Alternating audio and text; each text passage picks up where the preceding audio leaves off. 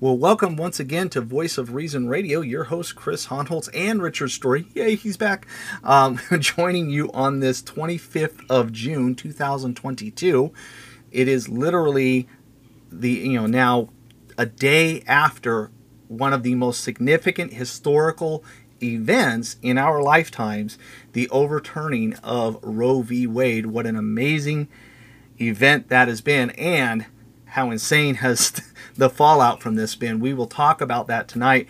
Want to thank you for being with us. Thank you for praying for my buddy Rich. I know he's not going to do the sand people barking at you tonight, so don't worry about that part. But I'm glad he's back, and I'm glad he's going to be able to talk to you a bit.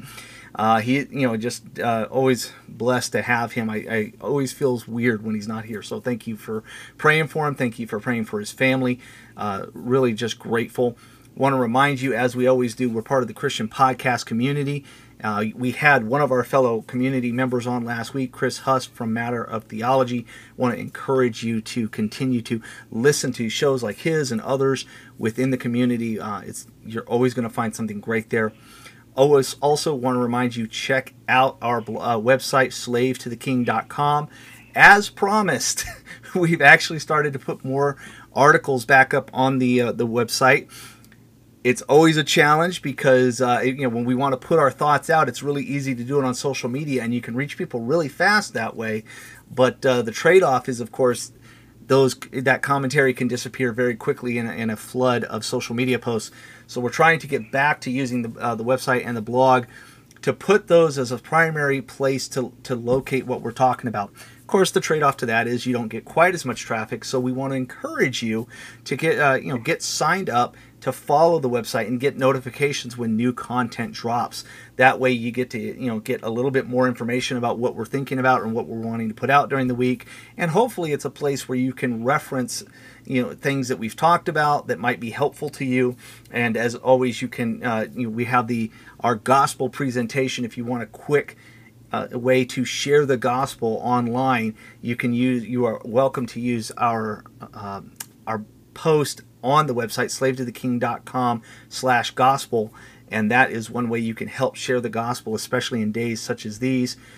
Of course, as we say, on the website is our social media connections, the means by which you can drop us a line and get a hold of us. You can always email us directly at voiceofreasonradio@gmail.com.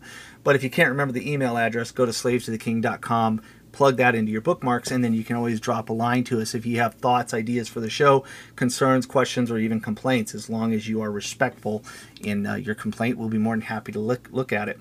Also, a reminder that is how if you want to support the show in any way, our links to the various support means are there to include. If you want to buy a shirt, promoting the show, you can do that. That link is there as well.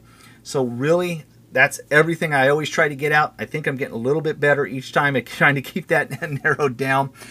So glad to have you back, Rich. How are you doing this week, brother? Well, as always, brother, I'm better than I deserve.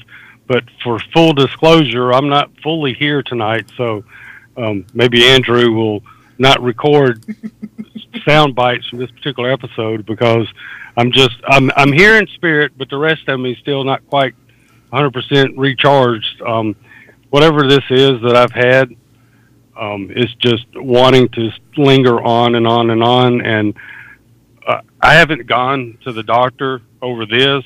I do have an appointment this upcoming week, but my wife did go to the doctor and they just diagnosed her with the crud, and I've had the exact same thing she's had, just a worse case of it. And I've improved to the point of just feeling bad and tired and weak and drained, and I still have a lingering cough and whatnot. But I wanted to thank our listeners that have reached out and let me know that they were praying for me and my family, and to thank each one that sent me a message of encouragement and let me know that they were thinking about us, because there for a while, me and my wife both had it.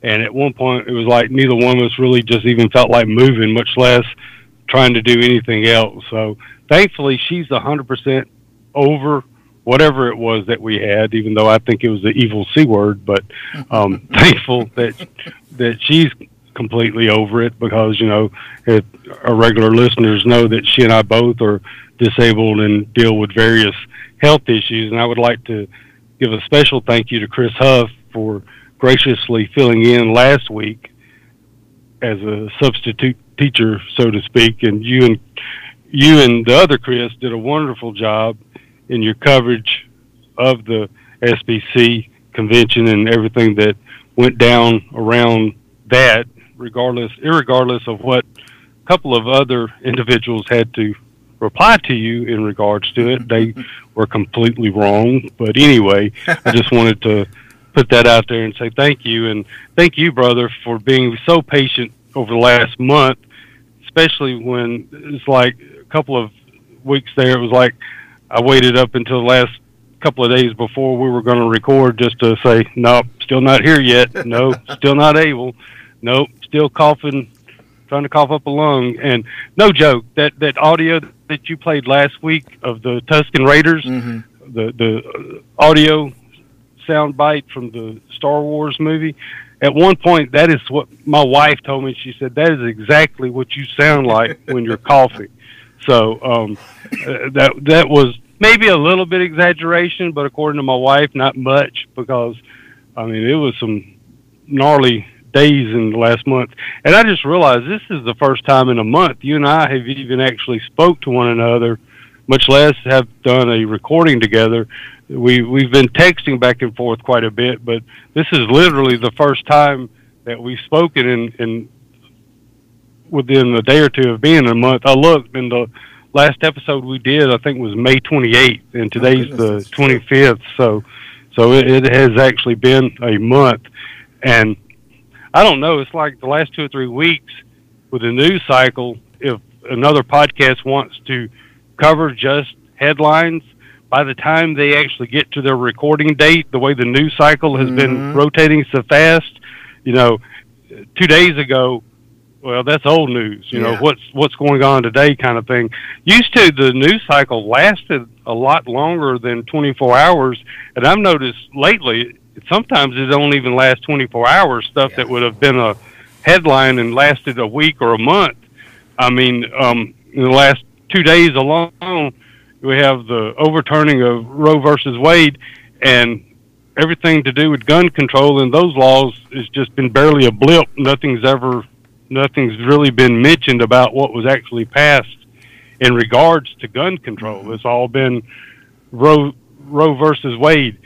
And our primary focus in this episode tonight is going to be to provide our listeners with some materials that they can use when discussing abortion with someone else, and also to not necessarily tell the future, but just some of our thoughts of what's going to happen in the coming months when it comes to evangelicals and the issue of abortion.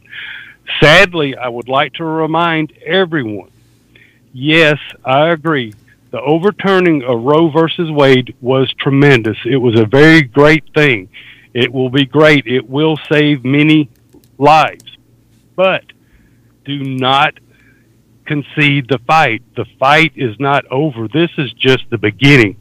Because, and Chris, you'll break this down for us a little bit deeper later on, but at the moment, all that did was turn the issue of abortion over to the states.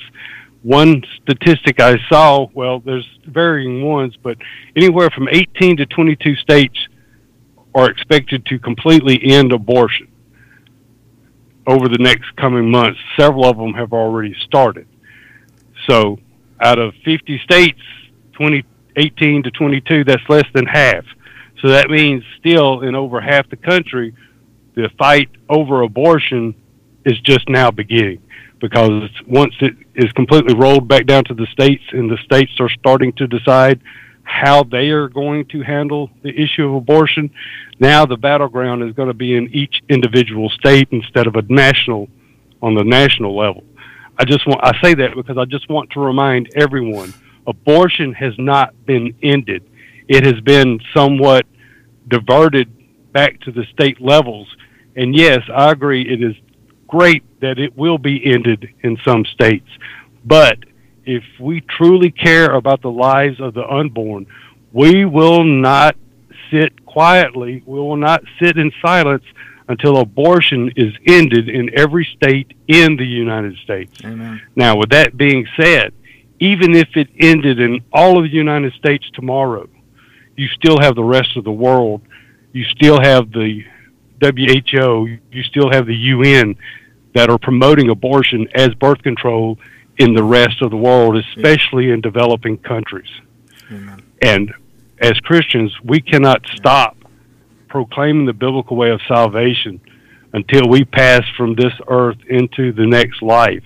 Because, and yes, that's what our solution is to proclaim the biblical way of salvation, because we will never end abortion, murder, wars, starvation. We will never end anything on this earth. All we can do is proclaim the biblical way of salvation and pray that the Lord blesses our words to bring as many people as possible with us to heaven when we die. Amen. And I'm jumping the gun a little bit, but my breath and my air and my lungs are working at the moment, so I'm going to just kind of keep going until I start coughing while I can. But, and Chris, you're going to cover this a little deeper later.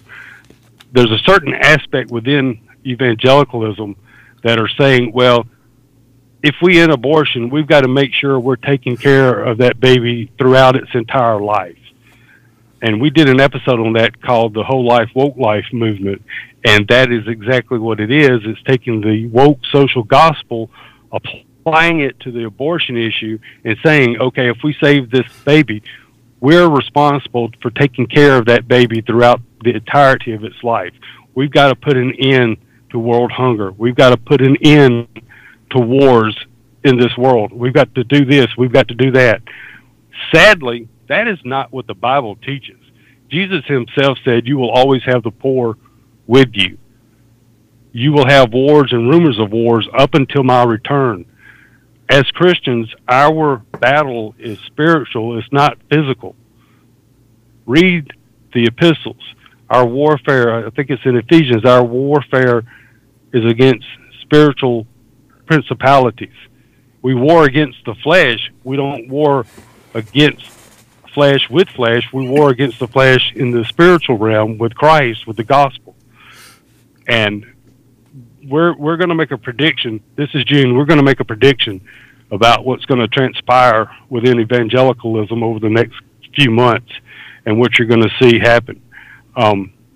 But getting started, we're going to provide some statistics that we hope is beneficial to you as a listener if you're in a discussion with someone in regards to abortion. We originally had something else planned for the discussion tonight, but I'm not quite 100% yet. So I told Chris, let's do something easier. Let's cover abortion, if that gives you any idea, because abortion is such an easy, light issue. So they're just kind of a small teaser for hopefully next week's show. But I learned doing some research over the last few days, some of the numbers and some of the things you see quoted by the pro-choice crowd when it comes to abortion. One thing I saw was that anywhere from 18 to 24% of abortions are due or a result of incest or rape. And I got to looking into some of these statistics. The first thing I want to recommend to you, listener, is that if someone goes to spouting statistics or facts or numbers, the first thing you need to ask them is this. Okay, are those numbers and statistics, are they based off of U.S., United States statistical data? Are they based off of the U.S. only? Are they based on global statistics, or are they based on a regional specific statistic? Looking up that number, depending on what country or continent you pull those statistics from, and depending on whether you're pulling them from the WHO or UN or another institute that covers global statistics, those numbers are right from a certain point of view. If you're going to take and say 20% of all abortions are a result of rape, okay, yes, that's true from a global perspective. From the statistical data as it applies to the continent of Africa. When you take that and break it down and look at the statistical data from the United States, that number drops to less than 1%, meaning less than 1% of all abortions in the United States are a result of rape.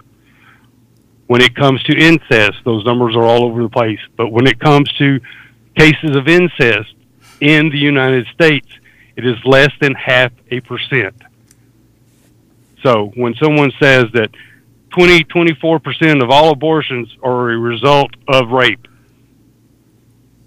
they're being truthful to a degree, but you need to ask, okay, what area is those statistics based from? Are you talking global, regional, or the United States?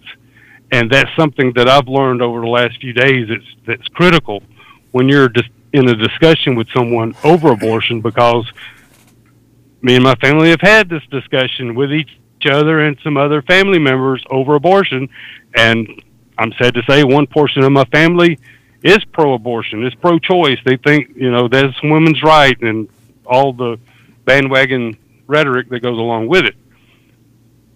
Some of this tonight is resulting from some conversations I've had myself, because I was quoted some of these statistics and I got to looking them up, and I'm like, okay, yeah, you're right. That number is true, but that's based on global statistics. It's not based on the United States. So I just want everyone to keep that in mind, and I think that could be very helpful as you discuss the issue of abortion with some of these individuals that, are throwing out some very wild and weird numbers. I saw it asked online within some mine and Chris's realm of influence and some people we follow in common. There was a question posed as to how many in the United States, how many couples use abortion as birth control, or how many couples, married couples, I need to specify that because there's a difference between couples and married couples. Sadly, we have to make that distinction in today's post-moral world. But there was a thing posted about wondering how many married couples go to a clinic to have an abortion. And I've seen numbers anywhere from 14, 15, 20%.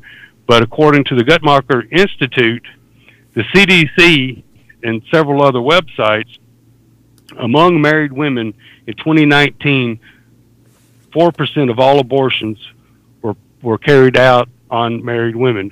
4%. Now, granted, 4% does not sound like that much, but when you count the number of abortions that occurred in the United States in that one particular year, if the number is more than one, or if the number is more than zero, really, that's one too many. But just to kind of put some of these things into the proper context and proper perspective, because especially over the last couple of days, I've seen numbers all over the place when it comes to some of these things. And Chris will have the link to this particular website in the show notes. It's from abort73.com, and they have tons, if you like statistics, they have tons of statistics from the Guttmacher Institute, the CDC, all these other different entities that track all these particular types of things. But one thing I noticed looking at these statistics and looking at some others that go back to like 1990 through now, one thing you can see a pattern that stays constant regardless of whether we're talking 2004, 2019, 2021. One statistic stays the same. The majority of abortions are by women that are between the ages of 20 and 29. And guess what race, quote unquote, race they are. In 2019, 10% of abortions were performed on white women. 28% were on black women. And this is from the CDC, that follow the science. Centers for Disease, follow the science, Centers for Disease Control that everyone loves so much when they're trying to justify COVID and the vaccines and everything else. This is from the CDC, and this is a report from the CDC in 2019. It states black women were more than 3.6 times more likely to having an abortion in 2019 than white women. 3.6 times more likely than white women. That goes back to the 28% of abortions in 2019 were performed on black women and only 10% on white women. The abortion rate for women that had Medicaid coverage is 3 times more likely. If a woman is on Medicaid, she's 3 times more likely to have an abortion than someone that's on private insurance. Mm-hmm. And this last statistic, there's more on here, and I think there was a few Chris wanted to share, but there's one statistic. This one is based on 2014, and this number should be 0. But 30% of aborting women identified themselves as Protestant in 2014. 30% of the women that had an abortion in the year 2014 identified themselves as Protestant. 24% identified as Catholic. But think about that. 30% of women having an abortion in 2014 identified themselves as Protestant. And I think that number is probably greater now than it was then, given the rhetoric we see by some of those within the American evangelical circles that are trying to take a woke stance on abortion and trying to ride the fence rail when it comes to whether an abortion should be allowed or not, or exception clauses should be thrown in there, or, well, we can only end abortion if we're willing to take care of this baby the rest of its life. All these different caveats that are part of the social gospel that they're adhering and embracing, not only when it comes to easy believism and recite this prayer, or I invite you to accept Jesus as your Lord and Savior type rhetoric when it comes to the way they proclaim the gospel, which the way they proclaim it is not the biblical way of salvation, because nowhere in the Bible do you ever see Paul talking about, I invite you to receive Christ. No, it's a command, repent and believe, or else you too shall perish. But anyway, I'm getting a little bit ahead of myself again. But when it comes to abortion and abortion-related facts, you need to be educated, because sadly, whether you're pro-choice, pro-life, pro-criminalize all abortion, there are hard facts and figures out there that are available. And if we are trying to end abortion and we want to see people saved and we want to have these discussions, we need to know the hard facts ourselves in order to be able to correct other individuals and let them know, well, your numbers may be quoting global statistics, but we're talking about abortion in the United States. Mm-hmm. And that's one of the issues that I see people are failing in when it comes to the current talks about abortion and Roe versus Wade, is that we're talking about ending abortion in the United States. We're not talking about ending it in the world, which we need to have that conversation, but whether we're trying to end it worldwide or just end it in our own country, there's still only one answer, and that is proclaiming the biblical way of salvation. Because even if we criminalized abortion tomorrow and every abortion provider was arrested and put in jail, because the reason why women are seeking abortion still has not been addressed. The sexual immorality that is rampant in this country has not been addressed. Mm-hmm. I think we should criminalize abortion, criminalize the abortion providers, and criminalize pornography and the porn industry as a whole, and get rid of all of it. It won't do anything to change this generation, but the generations after us would be far better off than being raised in a country filled with sexual perversion like we see running rampant today. And if evangelicals think that the Rick Warren model for building churches is solid, if it has really worked, look at the landscape of America today, and you look across and you tell me, is America more moral or less moral than it was 20 years ago when the Purpose-Driven Life was written? It is far more wicked, it's far more depraved, and it is far more enamored with sexual immorality today than it was 20 years ago. Amen. So if his results were so great If he's doing such a great job, why are we not seeing more Americans obeying the Word of God instead of obeying their own lust and their own flesh and their own sensuality? Amen. Put that in your little notebook, Rick Warren. Go to the scriptures, open up the book, because we have a book, and God's Word is written plainly in black and white as to what is and what is not a sin, and how we are and how to conduct ourselves when it comes to worship and representing the God, the one true God, Jesus Christ Almighty. I ask you, listener, is America better off today than it was 20 years ago? I mean, 20 years ago, we would not thought it possible we would even have to be discussing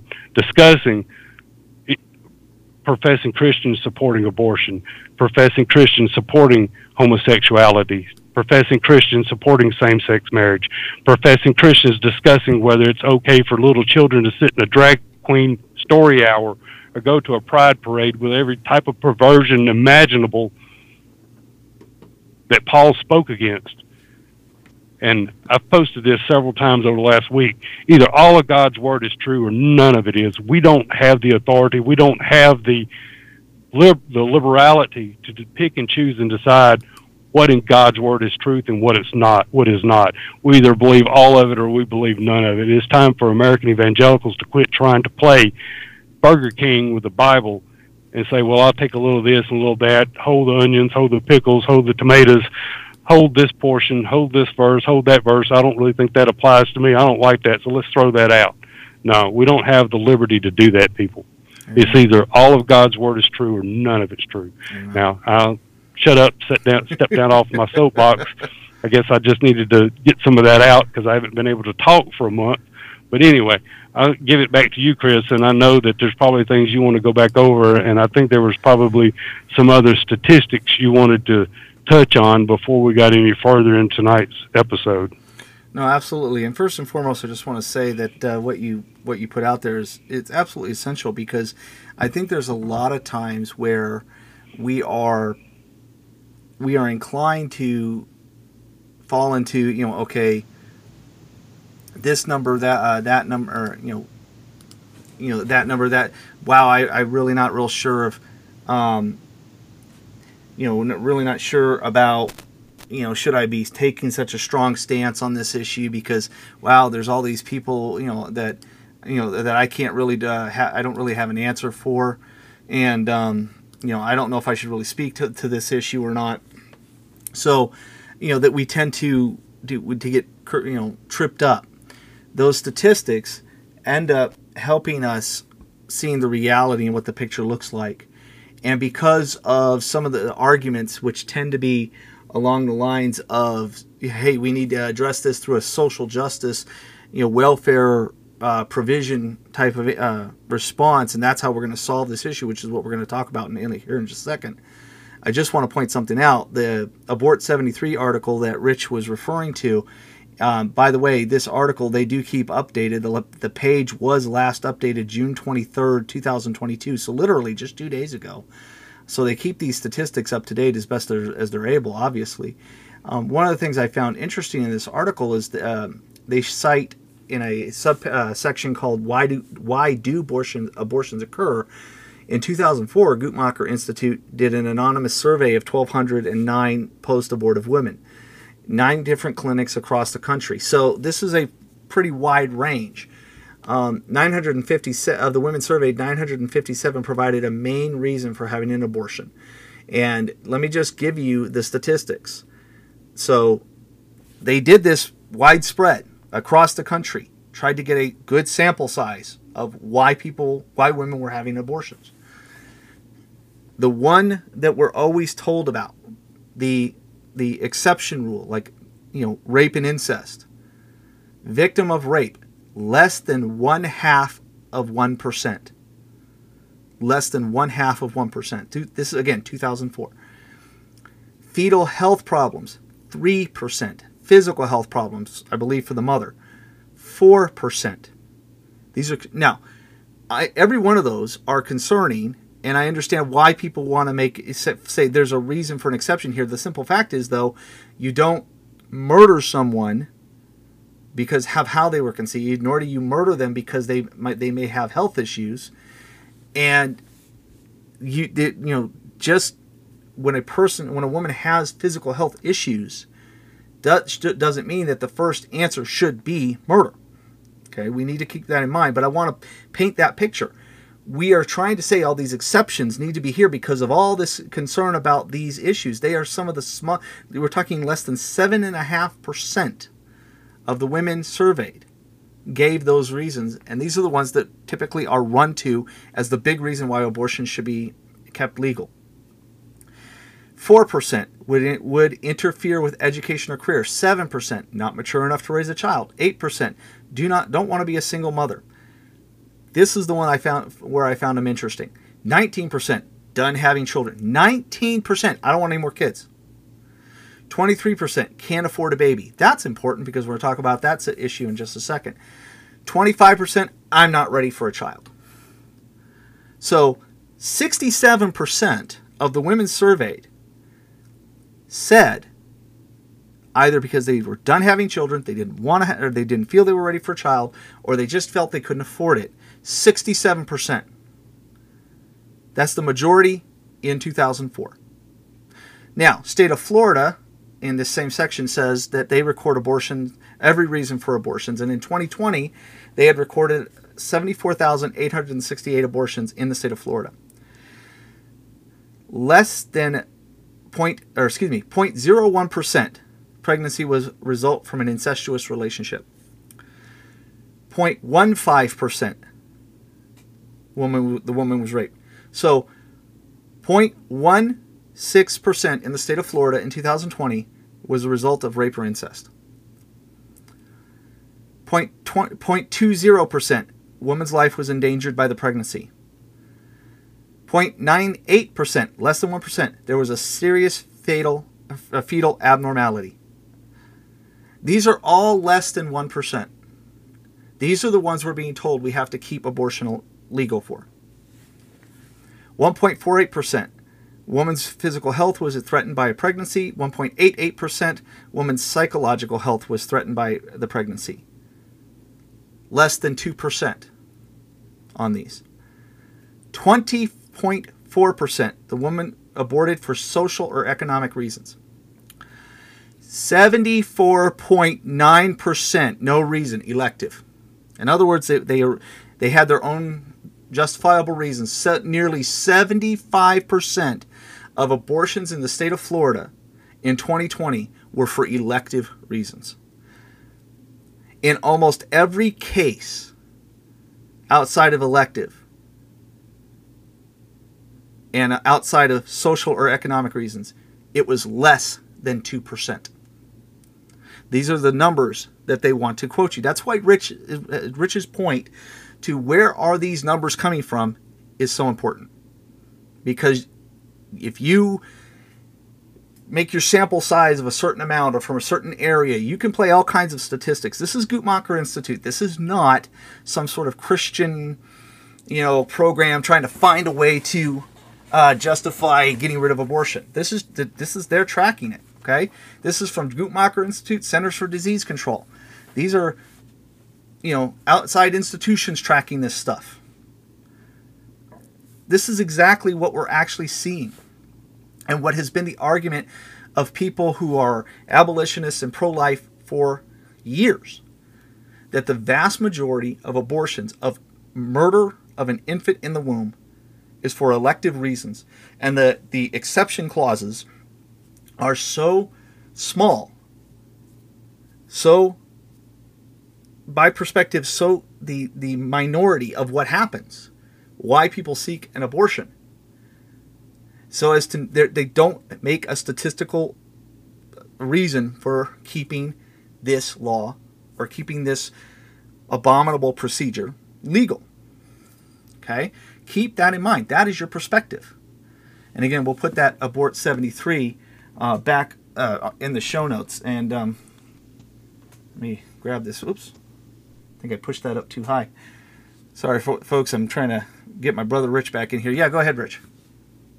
Well, I just wanted to point out, since you were on that particular point about the exception clauses, This was an article from USA Today, and it was addressing, well, this goes back to some previous debates within certain states over abortion, but it was quoting a Mary Ziegler, a professor at Florida State University College of Law, who specializes in the legal history of reproduction. When it comes to the exception clauses, she stated exceptions for rape and incest are much more symbolic than they are relevant, given that they don't apply to the majority of women having abortions. That statement was just substantiated by all the statistics that you and I both quoted. It is a talking point when it comes to the pro-abort crowds, because they try to say, well, you can't really be okay with, you've got to support abortion in the case of rape and incest because that was such a horrible event, such a horrible thing for that woman to go through or for them to have to endure. Yes, it is, but it is not the main cause of abortion like so many try to paint it off to be. And anytime you hear, well, I'm against abortion except for the cases of rape or incest, what you're really saying is I'm okay with that child being murdered in the womb for the sins of the father. Yes. So instead of trying to heal and bring consulting, or not consulting, but consolation to this individual that has suffered a traumatic event, let's just add another traumatic event to this person's life, something else they're going to have to feel guilt-ridden for the rest of their life. Yeah. You know, they're already going to have psychological impact and suffering because of the event that happened to them. So let's just add to it and now make them feel guilty over murder.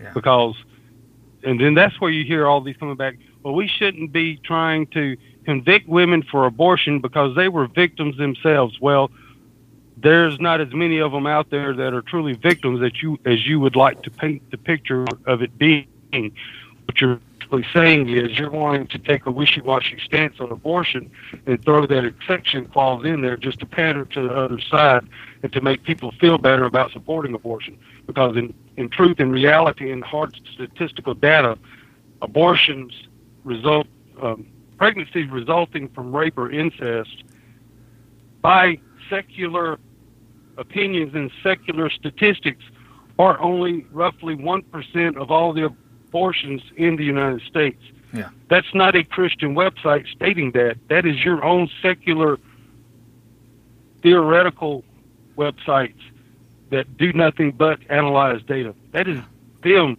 telling you that, Yes. pro-choicer. They are the ones stating this, not a Christian website. Yes, I agree that depending on which side of an argument you're on, you can take data and manipulate it to suit your own agenda. Guess what? This data is coming from those that support secularism, that support societal views, that support culture, that support all the things that you support. There's nothing Christian about them. But guess what? Even they are saying that in the cases of rape and incest, pregnancies from abortions resulting from that are less than 1%. Now, granted, I will say this, 1% is 1% more than it should be, but there's no excuse for a death sentence on an unborn child resulting from the sin and crime of someone else. If you want to do something productive, castrate the rapist. Castrate the family member that raped their other family member. That would do far more to send a message and prevent those type of things than all these other ways and things that people go about trying to do. But you should never murder an unborn child for the crimes of the father. Amen. That's in the Bible, and that is in society. If you shoot a pregnant woman in most states, you're going to be charged with double homicide. Even these huge, tremendous pro-choice states, that is still double murder. So either that baby in the womb is a person with the rights as every other individual, or it has no rights at all. how can on the one hand, how can you say, well, that unborn child has no rights, and then on the other hand, in the same state, charge someone for murder for killing a pregnant woman? The Amen. logic does not track. Am I wrong or am I right, brother? No, you're spot on, and you're absolutely correct. Scripture is very clear. You go to Ezekiel 18 verses 19 and 20. Yet you say, why should not the son suffer for the iniquity of the father? When the son has done what is just and right and has been careful to observe all my statutes, he shall surely live. The soul who sins shall die. The son shall not suffer for the iniquity of the father, nor the father suffer the iniquity of the son. The righteousness of the righteous shall be upon himself, and the wickedness of the wicked shall be upon himself. God himself will not put the sins of the father on the son. So the child in the womb has not sinned, and while the child in the womb is conceived in sin, and when born will have a sinful heart that it will act out upon, for which he or she will have to answer for in the womb. That child is not yet sinned.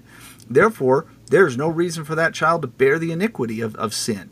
And therefore, that child should not bear the iniquity of how he or she was conceived. Therefore, it is an unbiblical and sinful concept to be able to say that we should murder the child for the sins of its father. I absolutely agree with you. You're 100% correct.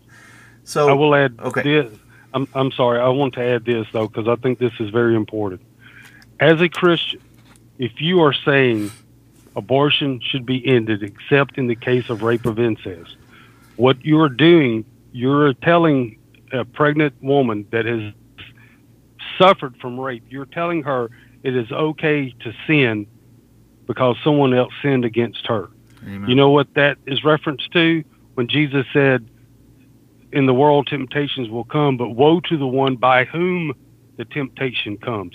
By telling that woman it's okay to have an abortion because she was raped, you're leading that woman into sin, and you will be held accountable for that sin as much as that woman who chooses to murder her unborn baby will be held accountable. Amen. Now, when it comes to people saying, well, women shouldn't be locked up for having an abortion, my question is, when you hear a professing Christian make a statement like that, ask them, well, would you support criminalizing, would you support arresting the abortion provider? If they say no, that speaks volumes more so about where they truly stand than it does about the individual woman.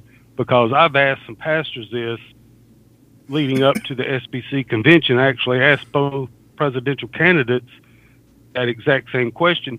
One responded and said, of course they should be arrested. The other one, all I got was crickets. Yeah. But to me, that is a far more revealing question than discussing whether a woman should be arrested for having an abortion. My question is, and my suggestion is, ask that individual, well, should the abortion provider be arrested and put in jail for providing the means of murdering someone? If I'm going to go out and hire a contracted killer, if I'm going to hire someone to rob out somebody else, guess what? That person is going to be arrested, and so am I. And in the case of abortion, that's what they're doing. Women are contract killers against their unborn babies. They're paying someone else to murder their unborn child. And the sad truth is that there are many Christians who will say, yes, the abortion provider should be arrested, but then that reveals an inconsistent view as well. You say that it's murder, that you want the person who performed the procedure to be held accountable, but you do not want to hold the one who's contracted that procedure to be done to be held accountable. It's an inconsistent view, which reveals how we have so equivocated on this position. And the simple fact is it goes back to what we actually believe about abortion and why it happens, which is where we kind of want to go next on this. Since Roe was announced overturned yesterday, the response in the evangelical community has been interesting, to say the least. When you look at most people who would listen to this program, most of us rejoiced. I literally did not believe in my lifetime. When the leak happened, which, by the way, I wonder why we haven't heard who the leaker was. That's interesting. Anyway, separate issue.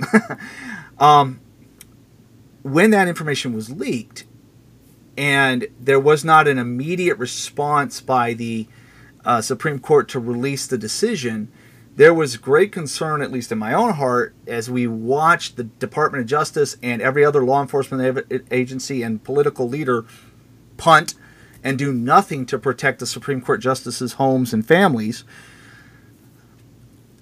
There was part of me that said, this could go the other way. This is what they wanted. We know that what they wanted to have happen was to see the Supreme Court justices panic and pull back. That's what this was all about. And so what did we end up seeing? We end up seeing this push harder and harder, these protests, these violent threats, up to and including an attempt on a sitting justice's life, which by God's grace never happened. So I never thought this would actually come to fruition. I began to wonder as we got closer and closer to the end of June, would we ever hear an announcement? Or was there so much back and forth on this that they were not going to rule against it? And that it was going to be some sort of kind of punt where they sort of pseudo said it was bad, but they kicked it back to that particular state or something. What came out was an absolute resounding kick in the shins to the original decision of Roe v. Wade, which, by the way, just to clarify, this was decided back in January 22nd of 73. It was a 7-2 decision. You can go to Wikipedia and pull the information up. It's easy to find. They basically ruled that the due process clause of the 14th Amendment, which, if you're not sure what the 14th Amendment is, Section 1 says that all persons born or naturalized in the United States and subject to the jurisdiction thereof are citizens of the United States and of the states wherein they reside. No state shall make or enforce any law which shall abridge the privileges or immunities of citizens of the United States. In other words, you can't pass a law that abridges kind of cancels out those privileges of being a citizen, your rights. Nor shall any state deprive any person of life, liberty, or property without due process of law, nor deny any person within its jurisdiction equal protection of the laws. So basically, as a citizen, the nation cannot pass laws that infringe upon your rights without due process. So what they've said in Roe v. Wade was, well, this basically provides a fundamental right to privacy. In other words, what happens in that doctor's office is private. You can't interrupt that without due process, and therefore a woman has a right to an abortion. Although, interestingly, they also determined that the right to abortion was not absolute, and they basically developed a trimester tiered way of dealing with it. In other words, in the first trimester, you couldn't regulate it at all. In the second trimester, you could regulate the procedure, but only for the purpose of protecting maternal health, not for the protection of fetal life. And finally, the third trimester was basically you could even prohibit third trimester abortion. So even in their decision, they didn't say from conception to just before birth. They had a tiered way of responding to it, and that's been upheld in certain places. There was a decision in 92 where they kind of went from a strict scrutiny standard to more of a undue burden test. But it was this decision in just yesterday where the Supreme Court ruled that the Constitution does not confer a right to abortion, and that the authority to regulate abortion is returned to the people and their elected representatives. In other words, they've ruled that the original decision in 1973 is that this is wrong. The due process clause doesn't actually establish a right to abortion. They determined that original decision was flawed. It was bad. It had no viable standard for ruling that. And interestingly, since 1973, there's never been a codification of of abortion as a legal protected or as being protected by law. So it's always been decided by precedent. The Supreme Court said, well, no, you can't have it. So every state basically said, okay, we can only regulate it in these ways based on this tiered process, and that's what they've done. So there's never been a law. This is why when Joe Biden was running for president, his big push was to codify Roe. He wanted it in federal statute so that if the Supreme Court tried to rule against it, we had a law that said, too bad, it's law. It's now law. You're not. The federal government has determined it is protected. Therefore, you can't regulate abortion. They've tried to push for that. They failed. Now that's what's going to be. By the way, this is why the midterm elections are going to be massively important. Just a side note here, the midterm elections just became massively more important than they've ever been before. Why? Because you're going to have another push to codify Roe federally. If the Democrats maintain Congress, if they get a hold of Congress, it's going through. It's not. You can guarantee it's going to go through. If they also get control of the Senate, they're going to pack the court. They're going to expand it and they're going to pack it. And what we have right now is gone. Your midterm election just became extremely, extremely important. Okay, so getting back on track. So this is kind of the history of how we got here. Now we have evangelicals who have mixed responses. Many of us rejoicing, recognizing that Roe was terrible judicial precedent, and it established something that it claimed that there was something in the Constitution that didn't exist. And what's happened now is you have the culture at large saying they've ripped out a right from the Constitution. No, it was never there. There was never a right to murder your child in the Constitution. The Supreme Court recognizes this, recognizes the Roe decision was bad, has reversed it, and returned it back to the states. There's not a fundamental right to privacy on murdering your child. That's just what it boils down to. Now, Christians, those in our circles, recognize the fight's not over. Okay, you're going to have a lot of states that are going to codify or have already codified abortion as a right, and therefore cannot be put. There won't be an end put to it in that state. So, for example, in my state of Nevada, our governor, heaven help us, basically proclaimed he was going to protect that right, and he's going to run on that. I guarantee you in this upcoming election.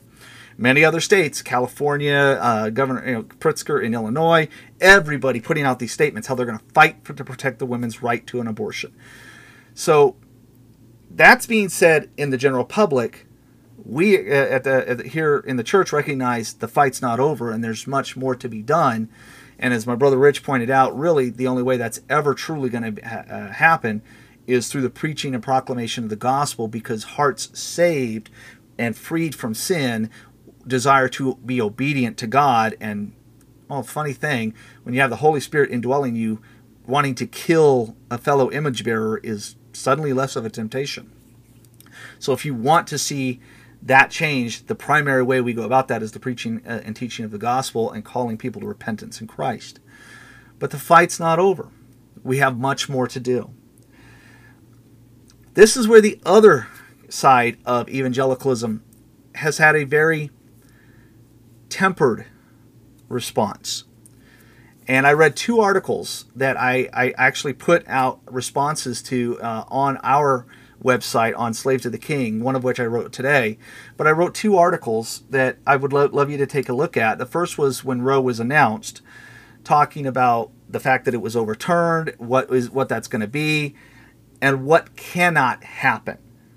And then that bleeds over into my article today, which addresses two articles written by one by Karen Swallow Prior and one by David French.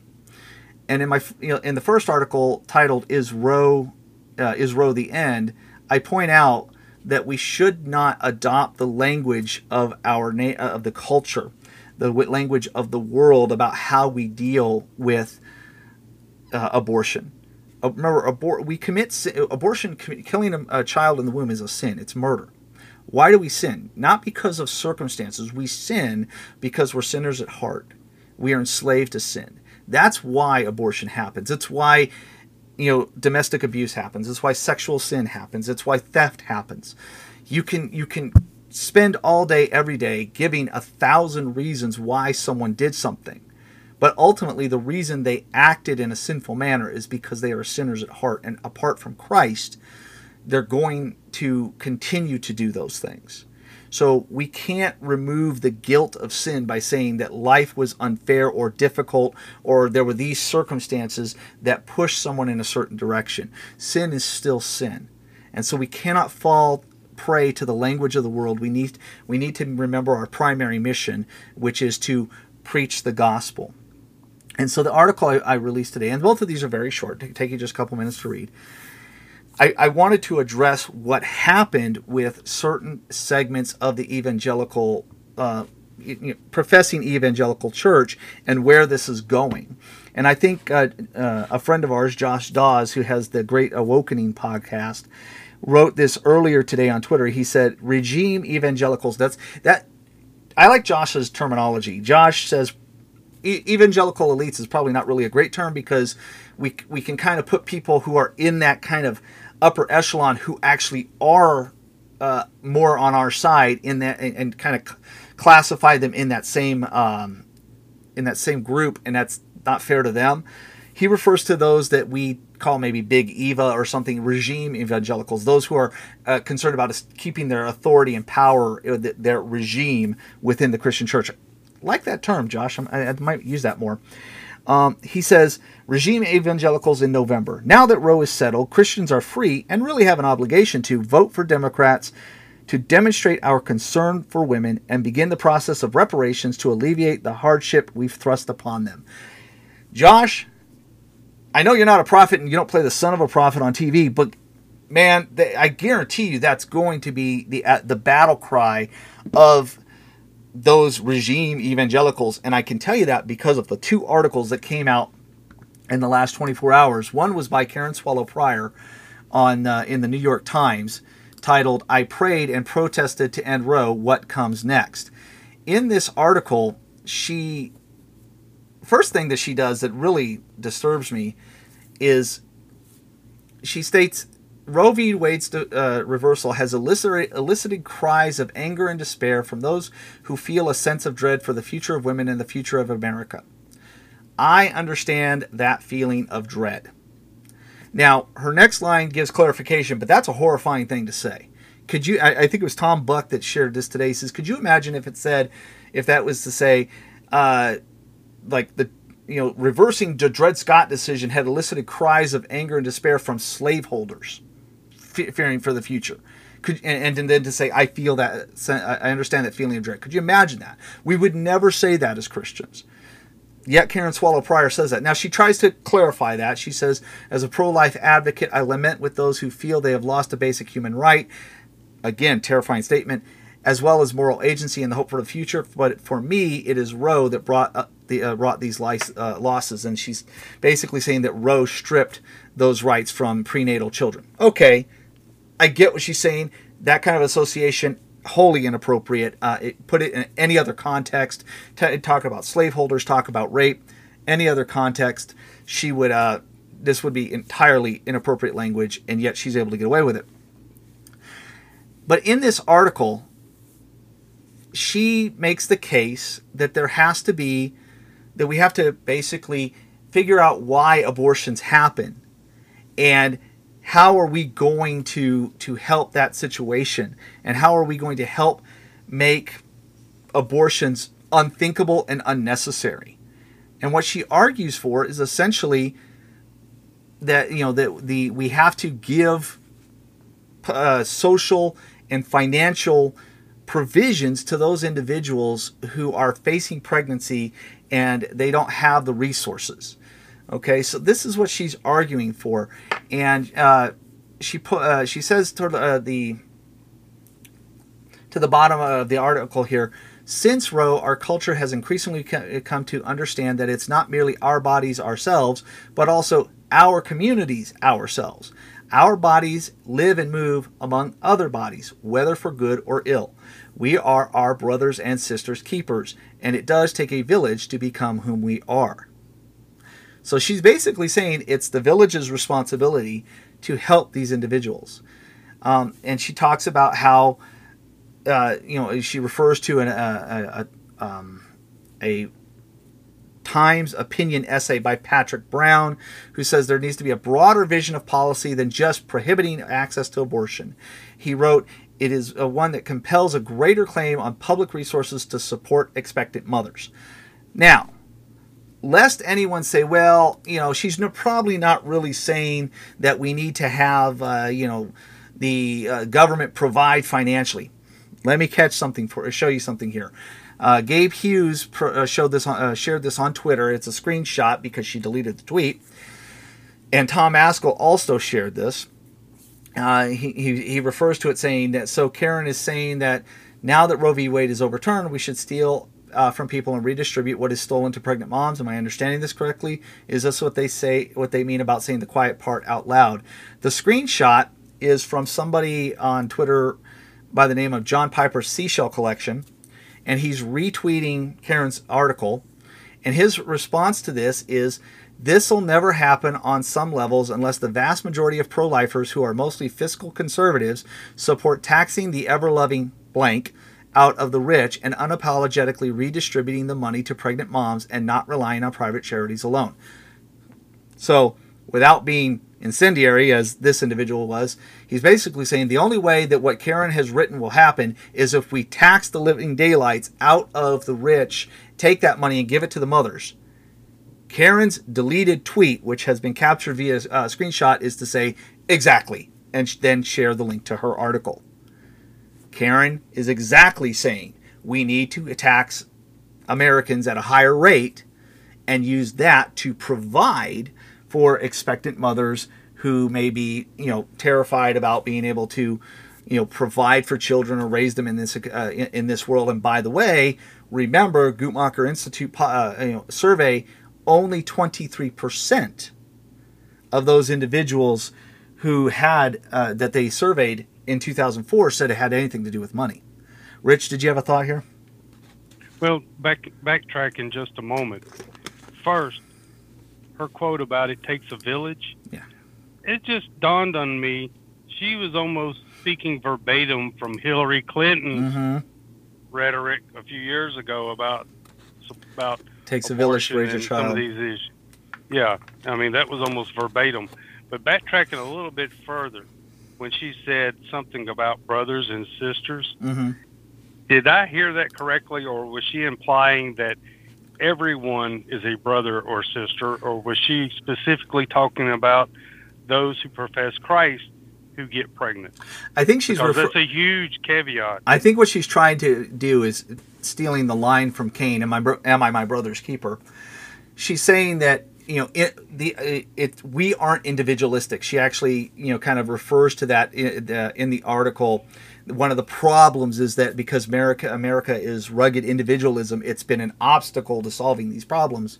She's saying we're not individuals, we're a community of people, and therefore we are each other's keepers. So brother and sister isn't so much being referred to in the biblical sense that we are brethren in Christ, but rather, well, we are responsible for one another. They're just like, in again, stealing that line from Cain when he killed Abel, "Am I my brother's keeper?"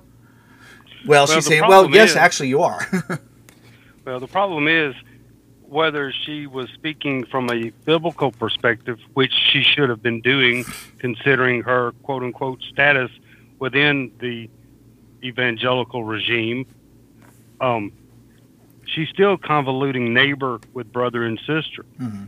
And, the Bible does have specific teachings about treating our neighbor and being kind, and if we have extra to provide for them if they're starving or hungry and things along these lines. But it also makes a complete distinction between a neighbor and a brother and sister, and it even goes so far as to say that our primary responsibility is actually to care for those who are within the faith first, prior to providing relief to those outside of the faith. I don't have the verses right in front of me, but it's very specific when it talks about providing for those within our household first. But aside from that, she's missing the point altogether. If a person, an individual or a couple, and sadly we have to make that distinction today because God's word has a solution for all of these problems. It's one man, one woman marriage, and sex is to be confined as a blessing to the matrimony bed, meaning that sex is meant for a man and woman in the bonds of holy matrimony, and that is the only permissible clause for sexual relations, period. Mm-hmm. So she's missing that point altogether. And sadly, in today's world, couples living together and people having sex outside of marriage has become normative within the professing church, to the point to where now we're trying to provide for people living in sin, practicing sin, hating God. We want to make sure that they're warm, comfortable, and well fed in their sin. Yeah. But nobody is pointing out the fact that even outside of Christ, if you cannot afford to have a child and raise a child, guess what? You can't afford to be engaged in sexual activity. And everything else aside, there are actual true forms of birth control available, almost free everywhere, that can be utilized and not have to have an abortion. It doesn't require, okay, you're wanting to be sexually promiscuous. All right, we're going to make sure you have funds available in case you're not responsible enough to take care of birth control. We're going to provide for you in case you get pregnant, and we're going to leave you in your sin, and we're going to pay you, and we're going to give you money. Guess what? The government's been doing that for decades. It's called welfare, period. Yeah. Well, I absolutely agree with all of that. So I want to also address David French's article, because what you discussed, some of that is touched on has application what he talks about here. David French, who is a diehard Never Trumper and doesn't even think twice about using every article he writes to slap anybody who voted for Trump in the face, celebrated the overturning of Roe v. Wade, and then promptly tried to ignore the fact that the reason those individuals who are on the Supreme Court that helped overturn it, 3 of them were justices that were appointed by Trump. Interesting. He writes an article that almost echoes exactly what Karen Swallow Prior wrote in hers, which is an arguing for government intervention in providing for those who are facing unwanted pregnancies. He actually goes back and argues in the lower half of his article, doing so as a matter of both better policy and personal conduct. Better policy is embodied by Mitt Romney's proposed Family Security Act, which would provide most American families with monthly financial assistance even when a child is still in the womb. In other words, government, give me money. Parents of they already do that. Parents of young children would receive $350 a month per child. Parents of older children would receive $250 a month per child. Pregnant women could receive up to 4 $700 payments, one for each of the last 4 months of pregnancy. This is his argument, that we need to have policy that the government provides financially. That he says the Romney plan isn't the answer to child poverty and family financial insecurity, but it is an answer. And its concrete financial support for mothers and children would be a tangible statement of our nation's moral commitment to young families. So, all right. Go ahead. I'd like to point out something at this moment with everything that you just said. Think back to what we said at the beginning of this show. Who is most likely to get an abortion? People that are quote-unquote black. Black minority women are 3.8 times more likely to have an abortion. Mm-hmm. Women of all quote-unquote races at or below the poverty level are more likely to have an abortion than those that are above the poverty level. And I meant to quote that. I think it's in that, those statistics are in that link. But in essence, that is the Democratic welfare state platform from the 70s and 80s. Mm-hmm. And guess what? Who is it that the Democrats are always trying to pander to when it comes to election time? Minorities. Mm-hmm. That has been their bread and butter for decades is, okay, it's time for election. We've got to get all these black votes. All right, we got all these black votes, and then we just forget about it. Yep. Has that not been the pattern for decades? Absolutely. And based on those abortion statistics, what demographic are they targeting with this type of rhetoric? And I will like to go ahead and add and say this for those that don't know. Welfare varies from state to state. But if you meet the criteria of being in a financial hardship, guess what? The government already does help these individuals. Mm-hmm. This just expands the payout in cash, and all these states that have fought so hard for welfare reform, that have fought so hard to try to get dependent people off of welfare and get them jobs and get them back to work, all of this is doing is trying to enable those individuals once more. Yes, there are people out there who truly are not either educated or physically able to work or able to, work and be pregnant and be at home and, all these different variables. Yes, I understand. I get that. But sadly, anytime, if you look throughout history, when it comes to welfare and just writing checks, at one point in one particular state that I lived in, every kid that you had that you could count, if your income was below a certain level, you got a check of anywhere from $200 to $350 a month per kid. And I know for a fact there were individuals that had 10 or 12 kids just to get those checks. There were individuals that counted their neighbors' kids to get those checks. Yeah. And there's go ahead.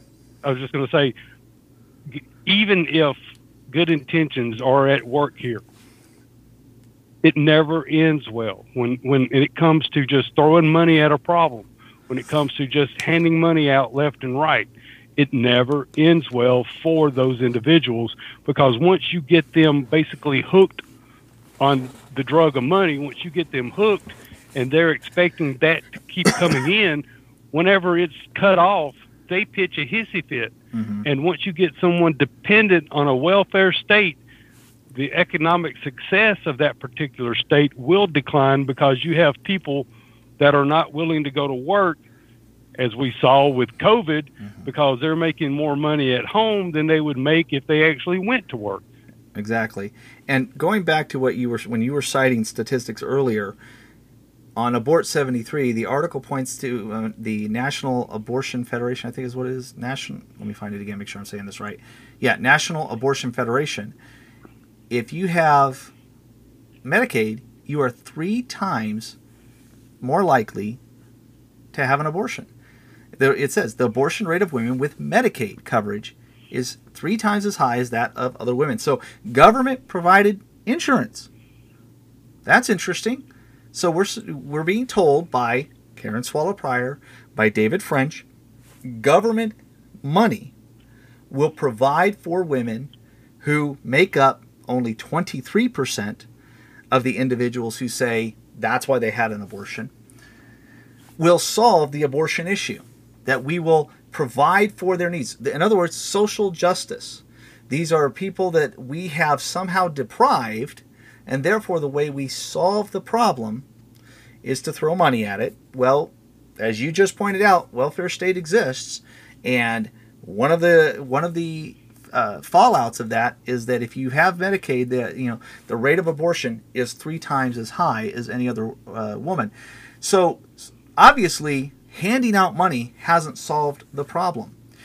Now, both Karen Pryor and David French both give kind of a token acknowledgement that the Christian church has, in fact, done a lot over the centuries. I mean, think about it. We've done adoptions, we've done foster care, we've done orphanages, we've done hospitals, we've done crisis pregnancy centers, we've done, within our churches, we have helped people in need, and when the church can, it's helped outside in the community where it can. The Christian church leads the way in charity. Look at any statistical data with regard to who gives more than anyone else. It is going to be the Christian church.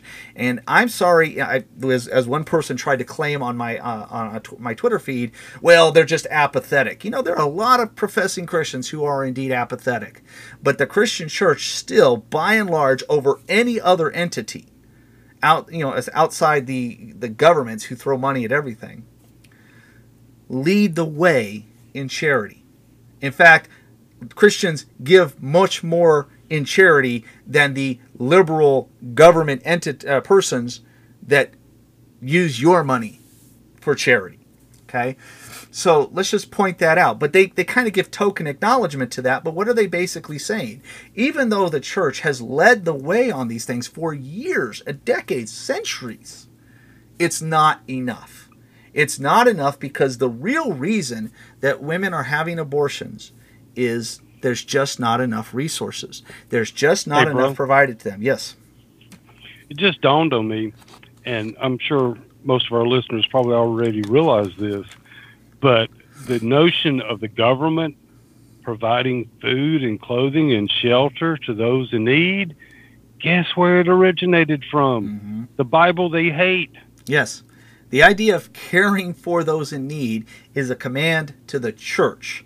Now, interestingly, we heard Romans 13 cited at us for 2 years about being obedient to the government. The funny thing about Romans 13 is it does not command the government to provide those things. It does command the church. It does command Christians to care for those in need. It doesn't command the government. Now, going back to this solution, and this is what I wrote up today, going back to this so-called solution, Rich just pointed out one of the major problems with that, and that is that government provision has often been an addictive and what's the word I'm looking for? It doesn't flat help, okay? It traps people into welfare. And I've seen this happen. I know a lot of people who have seen this happen. When the government gives you money, you have to meet certain criteria. The second you start to try to get a leg up on your own, in other words, you get a job, benefits cut off. Not like they don't taper off, they cut off. I've watched that happen to a number of people over the years. Oh, you're making so much money, you no longer qualify for any of it. It's all gone. So it creates a systemic problem where if you use the resources the government provides, if you want to continue to get assistance until you are able to do it yourself, you will never get there. You will be dependent on it. It will be this revolving door where you're just in and out, in and out, in and out, and you'll never be able to get out of it. And the welfare state is a real thing. It happens. Social and financial programs don't give people a leg up. They actually end up having to live on the meager handouts that the government provides them, which Rich goes back to where we have heard of individuals who commit welfare fraud. Now that may be the minority of people who do it, but it happens. Why? Because of how the system's set up. The government program never actually gives people a leg up. It's just a constant give me more, because if I try to do it on my own, you're going to cut me off. So these programs don't really help, and we see statistically that even government provided insurance isn't a means of taking care, a means of preventing an abortion, because the numbers are 3 times as high as if when you have Medicaid that a woman has an abortion. Why is all that? Why is it when the government tries to provide, it doesn't solve the problem? Well, let's think about this for a second. The government is supposedly the solution, but what people like Karen Pryor and David French ignore is the government is also the problem. What has the government done for decades? Well, let's start with sex education. Government-sponsored schools teach sex education. If you try to say we need to teach abstinence, what are you told? They laugh at you. They have to teach safe sex practices because they're going to do it anyway. The government is already raising the next generation of children to believe that they should be able to engage in sexually immoral acts with someone outside, that is not their spouse, outside of marriage, and that you just need to do it safely. What has the government also done? The government, what are we in this month right now, Rich? Oh, that's right, Pride Month. The government has force-fed a steady diet through public education, through government-sponsored programs, through the government even endorsing alternate sexual lifestyles as something to be celebrated. The government has force-fed a steady diet of sexual perversion and said it's a virtue. and has said that anyone who holds to the position that what the Bible says, that sex is to be between one man and one woman in a lifelong monogamous relationship called marriage, is practicing hate speech. The government is providing more and more reason for people to believe that the virtue and the blessing is to be sexually irresponsible. This is saying that we should trust the very people who have helped our youth for generations to live in sexual infidelity, immorality, and perversion. They are the same people we are supposed to trust to solve the abortion problem? This is like saying, Mr. Domestic Abuser, you've beaten your wife thousands of times over the course of your marriage. You are the best person to solve the abuse problem in your marriage. Have we lost our minds? Well, it's kind of like the government talking about physical responsibility, yet we still allow them to vote themselves massive raises each year. Exactly. A self-defeating argument.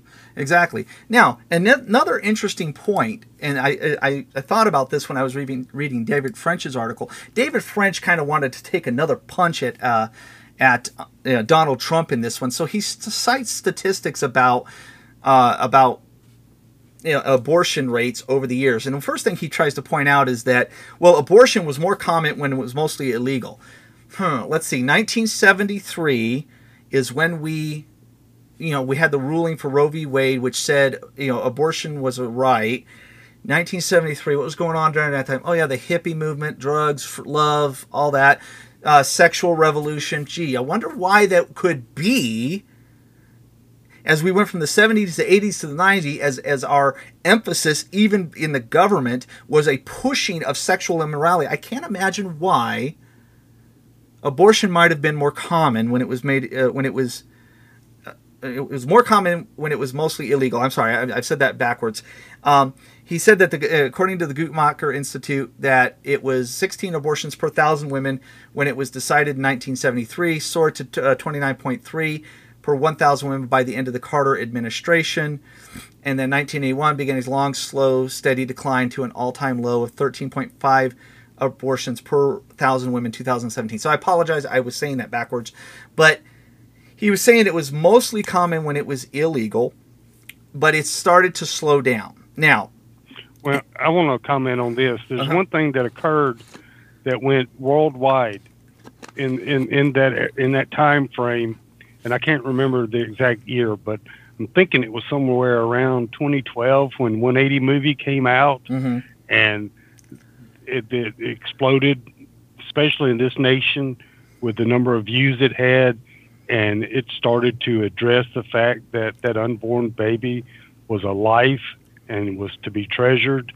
And Ray Comfort and his team at Living Waters started asking the question, when is it okay to kill a baby in the womb? Excuse me, but I really, truly believe that the decline in those numbers through 2010 through 2020 is attributed to 180movie.com and the awareness and the pulling back of the veil, so to speak, and the realization that this baby in the womb is actually a person. I know beyond a shadow of a doubt, at least in one state, every person that was in the state's Senate and the state's House was given a copy of 180 Movie, including a particular governor all the way down to interns. A particular state capital received roughly 1,200 copies of 180 Movie, and a couple of years after that outreach, that particular state started backtracking and started changing its view on abortion and started cracking down on abortion. Yeah. Could it be the fact that the gospel was being proclaimed and the truth was preached during that era, and it had absolutely nothing to do with what the government itself was actually not doing? I think that's entirely possible, but there's a couple other things I want to point out. He talks about how the numbers go down. Well, let's go back to that Abort 73 article. In 2000, 1.3 million abortions, 1.29 in 2002, 1.21 in '05 and '08, 1.06 million in 2011, 926,000 in 2014, 862,000 2017. That's still really high. It's not like a massive, you're going from 1.3 to 862. Now that's less, but that's not a massive difference when you're considering how many hundreds of thousands of babies are dying every year. It goes up it goes up in 2017 to 2020 from 862 to 930,000. Now, there's one other thing that neither the Guttmacher Institute studies, neither David French nor Karen Swallow Prior reference in any of these articles. Abortifacients. Nobody is talking about abortifacients. Nobody's talking about the morning after pill. Nobody's talking about Plan B.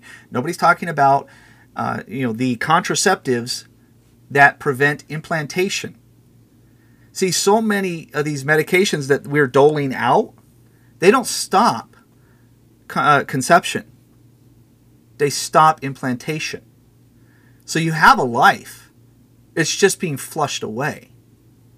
Well, brother, I don't think a lot of people understand the differences in the difference between the contraceptive and what was it? Abortifacient. It's called an abortifacient. I don't think a lot of people. Exactly it. You're right. A lot of people don't. People hear you take a birth control pill and they think that stops pregnancy from happening. There are some that do.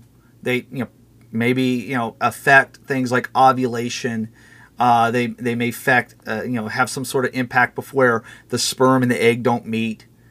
But a lot of so-called birth control is about thinning the lining in the woman's uterus and not preventing conception. Meaning that you still have a sperm and an egg coming together and creating life. And what these abortifacients do is make it next to impossible for that life to adhere to the lining of the uterus and therefore be flushed away. Those abortifacients are preventing implantation. They are not preventing conception. In other words, you're flushing a life down the drain. And that's what a lot of these medications do. So while the gospel proclaimed through videos like 180, I'm sure had a wonderful impact, not one of these evangelical elitists are willing to acknowledge that maybe one of the reasons the numbers dropped is because they didn't have to go to the abortionist. They just popped a pill and killed the baby that way. Well, in their defense, they probably don't even know or realize, just like I asked you, they don't realize or know the difference between the two.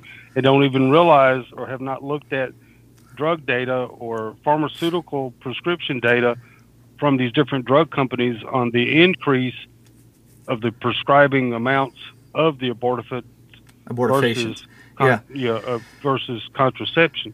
And honestly, if somebody named 2 or 3 different medications to me, I wouldn't know the difference between one and the other. And here's my thing about that, Rich, though. Here's my thing. If you're going to argue that the church has failed in its duty, which is both Karen Prior and David French are trying to basically say that we have to hand it over to the government. They say, oh, by all means, we should be willing to have it be illegal. Oh, by all means, the church should be doing these things, but it's not enough. Then you better have a really good understanding. If you want to cite statistics, David French, then you better understand why those numbers dropped. David French just wants to say, well, the problem is it's more common when it's illegal, so it doesn't stop it. The problem is you don't know why numbers dropped. You haven't cited it. You've actually determined it being legal made it less. And that has been a common argument of the left for years. Oh, look, the numbers are going down. It must be because of what we're doing. Is it? Have you determined that? Or are you simply ignoring data that is out there that you would have to look into to determine how many children have died because of things like the morning after pill, which exists. Everybody's heard of it. They may not know what it does, but they know it's out there. And the argument, and while many of us as Christians may not know about this and may not have done a lot of research, we know these things exist. And so before we start saying being legal made it less, we better make sure we have our facts right. Because this is one argument, that is one argument I have yet to hear anybody like Karen Pryor or David French address. I'm sorry, brother, go ahead. To me, stating that abortions have declined because abortions are legal, that's stupid. There's no other way to put it. That's just a stupid statement. That's like saying drug addiction has declined because we legalize marijuana. Yeah. I mean, the sad part is, and here's what David French says. He says, taken together, these two realities provide a guide for pro-life America's next moves. If banning abortion doesn't end abortion, then what will? Let me ask you a question, David French. Are you for murder laws, saying you can't murder people? Would you say, well, since laws against murder don't stop murder, we shouldn't have them? No, you wouldn't say that. That's a foolish statement. So he says, then what will? The answer is deceptively simple in concept, yet extraordinarily difficult in practice. Our nation must ease the fears and concerns which are legitimate of women who are already predisposed to view abortion as a last resort, not a first choice. And that's when he refers to the Family Security Act. He wants predisposed to abortion. Predisposed to view abortion. Predisposed to. Well, hold on. What in the world? Predisposed to view abortion as a last resort. In other words, he cites in here how many people who were interviewed for or surveyed about having an abortion or what they thought about abortions, they saw it as, they shouldn't see it as, most people don't believe it is should be a first option. It's really the last resort. We need to think of all these other options. Interestingly, I challenge that if you ask the people who stand outside of these murder mills, the attitudes of the people going in, they know that they're committing murder and they want that baby gone. So I challenge him on that, but he's trying to say, well, we have to ease these women's fears because they don't really want to have abortions. It's a last resort, but they don't feel like they have another choice. And that's when he says we need to throw money at the problem. I'm still trying to wrap my mind around the predisposed to abortions type commentary. And predisposed to see, what he's saying is they're predisposed to see abortion as a last resort. In other words, their mindset is that they're already thinking it should always be a last resort. That's how he's trying to phrase it.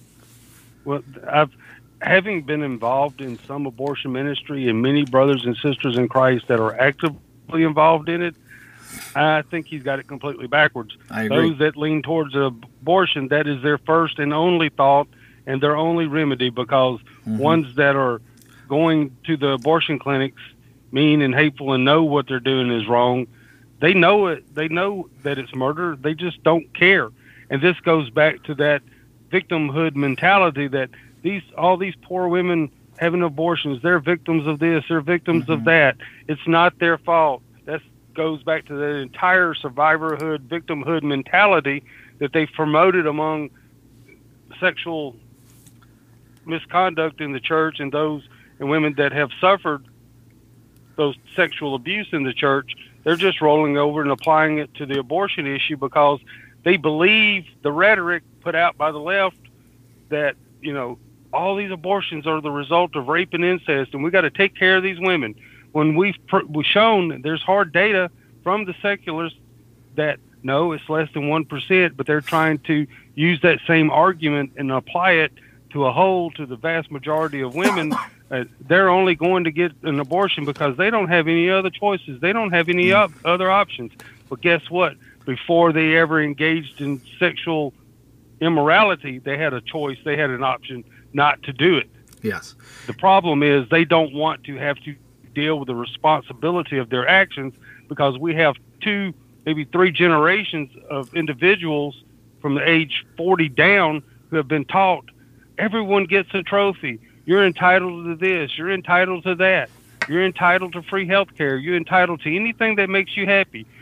We have a half to 3/4 of this country with this mentality that think that they should be able to do and get away with anything they want without any consequences to their actions being held to them. They don't want to be responsible because they don't think they should be held responsible for their own actions. If you're engaging in sexual immorality, and actually, even if you're a man and a woman married and you're engaging in sexual activity and you don't want to have a kid, first, if you're married and you don't want to have a kid, guess what? There are options. The husband can get a vasectomy. The woman can go and get her tubes tied. But that's also another point in this argument. These young women, say 24, 25 years old, that's never had a kid, that have made up their mind that they never want to have a child, doctors will not allow these women to have their tubes tied, or in a lot of states, the only way they are allowed to have their tubes tied is their husband agrees to it. Mm-hmm. But a man can go out and get a vasectomy anytime he wants. Why is that double standard in place?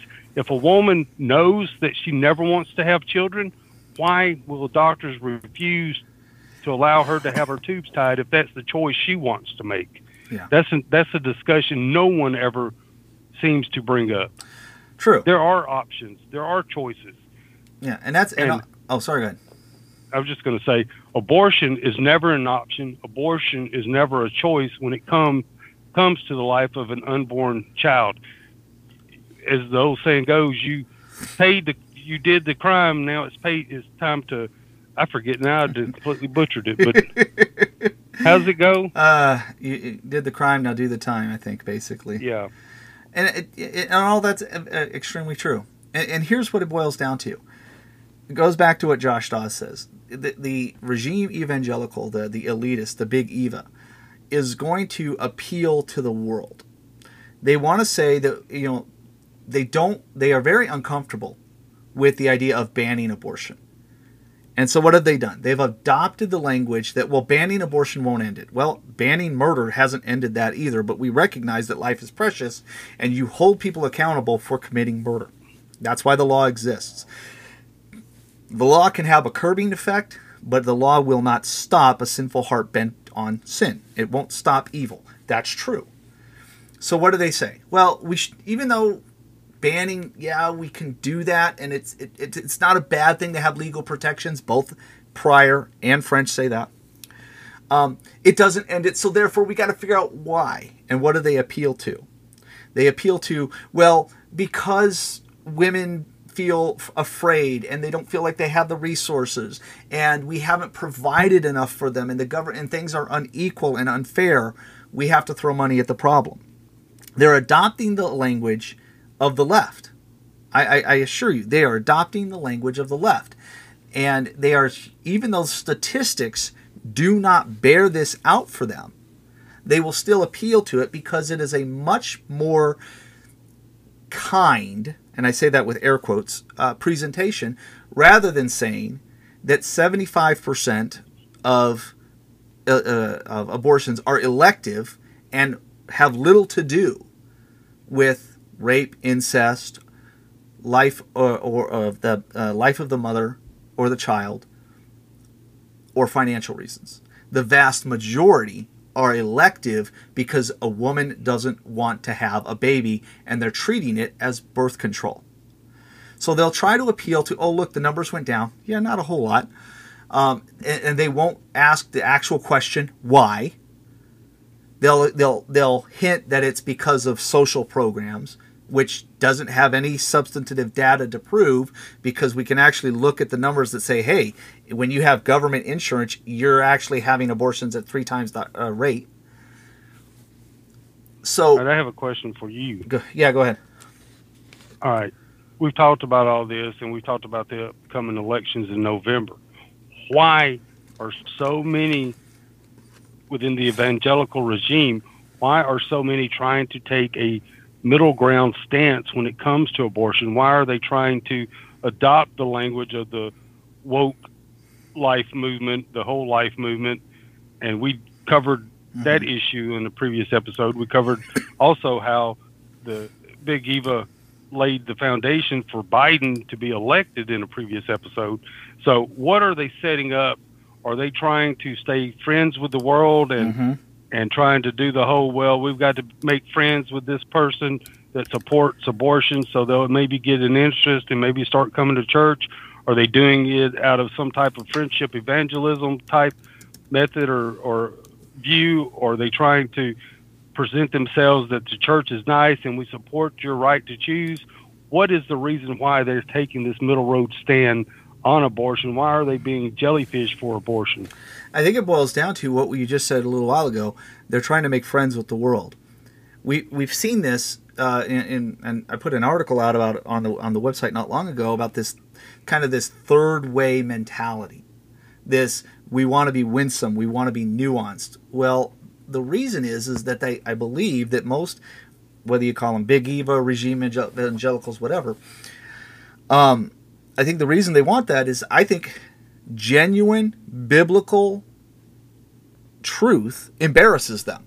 Because if we stand firmly on the Word of God and say, this is murder, you cannot do this, stop, you are sinning against God, that's embarrassing to them. Because the left, the worldly minded person, is offended by that.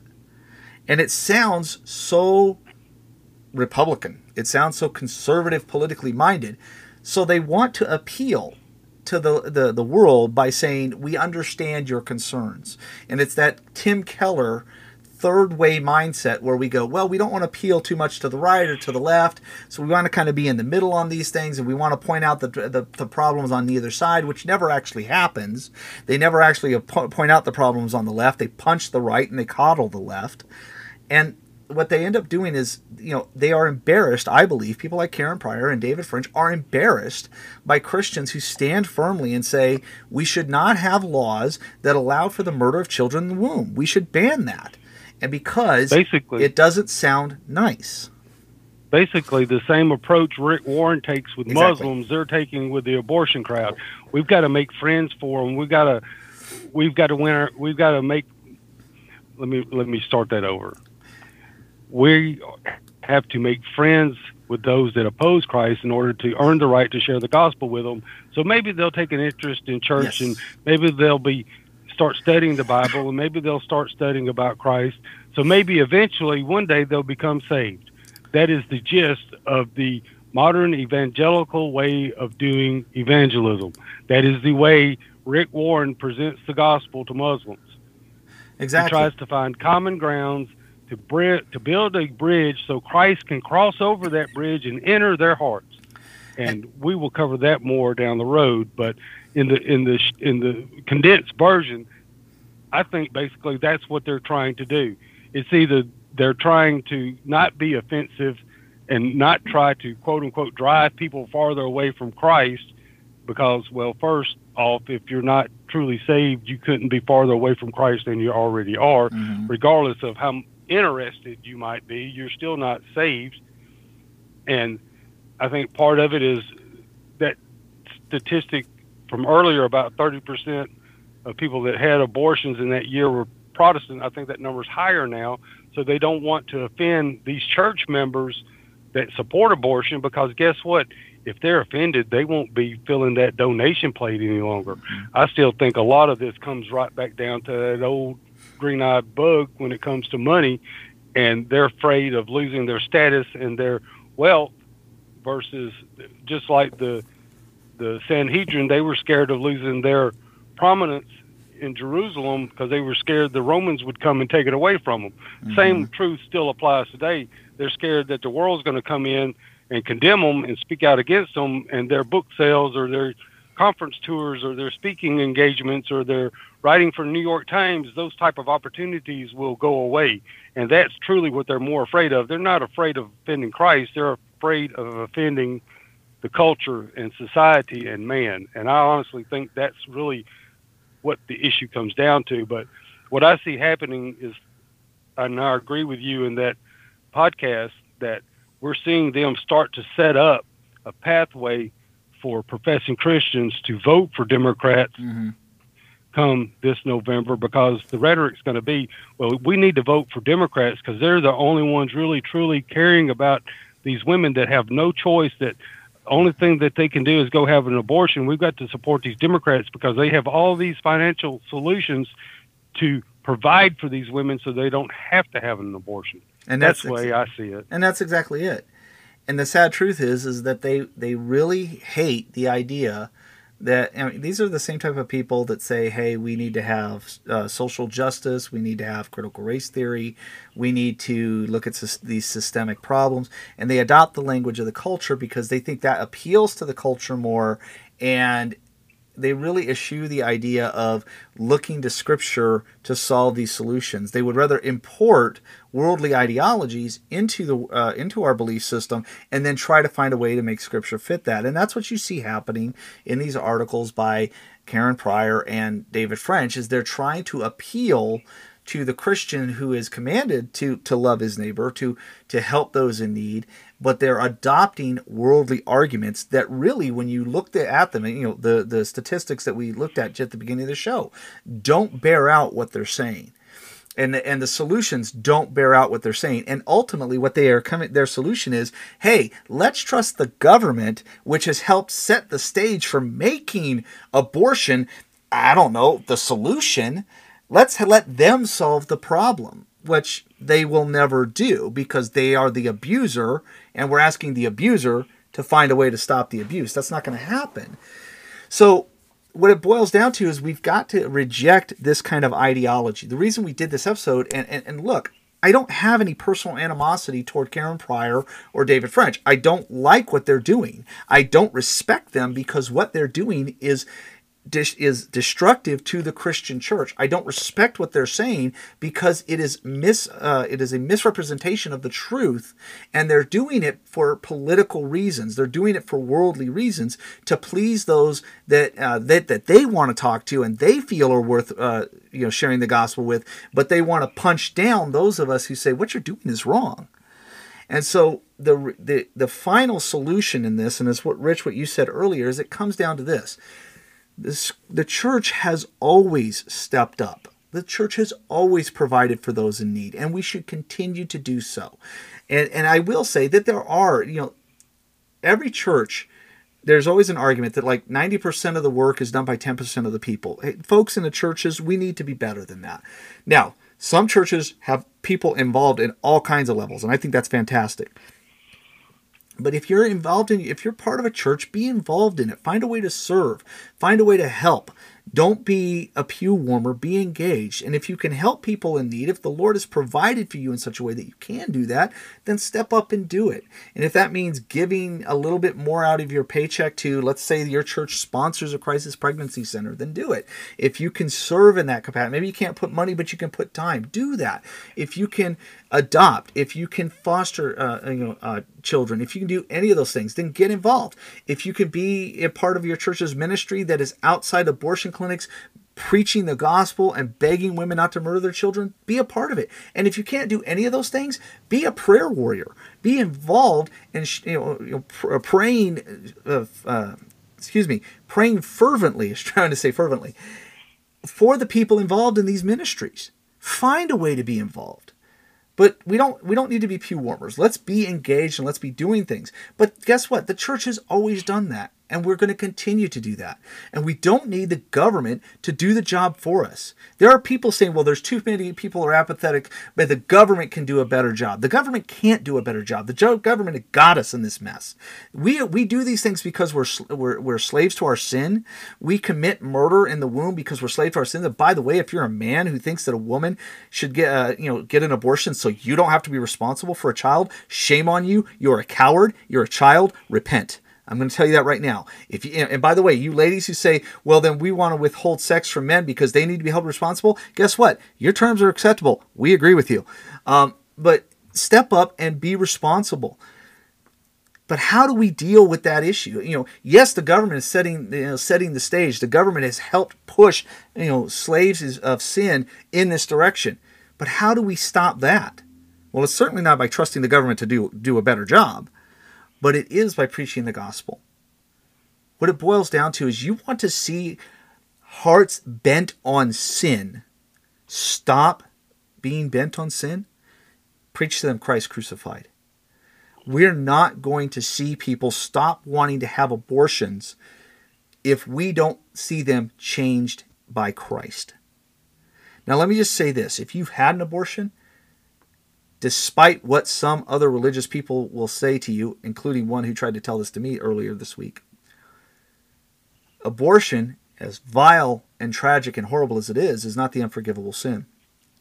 If you've committed abortion, your Savior stands before you, ready to receive you.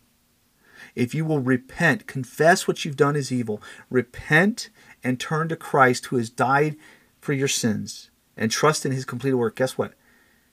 You are no longer a person standing in judgment. You are a person standing in the family of Christ. Turn from this sin. Turn from the vile hatred in your heart against the unborn. And turn to Christ, who will receive you and give you his righteousness. The gospel is for the abortionist. The gospel is for the abortion-minded.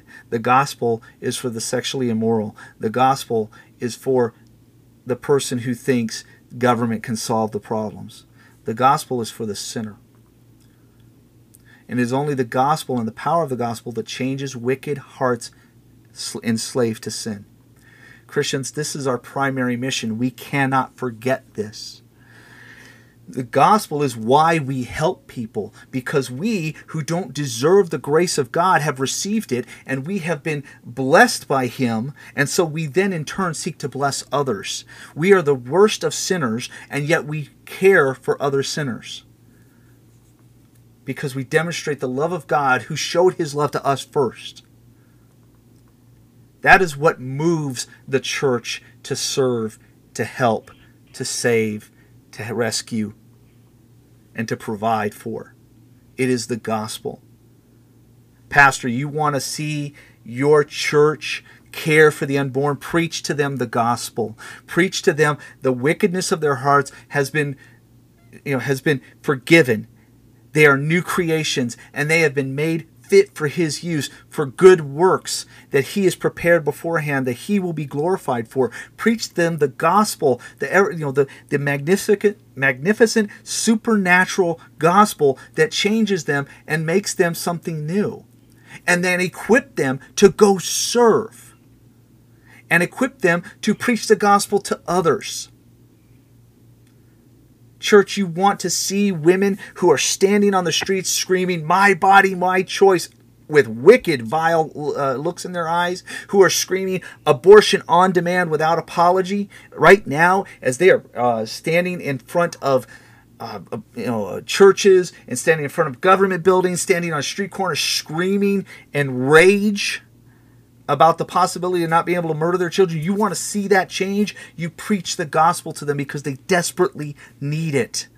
This vile hatred for the children in the womb, it comes from sin, a sinful heart that needs Christ desperately.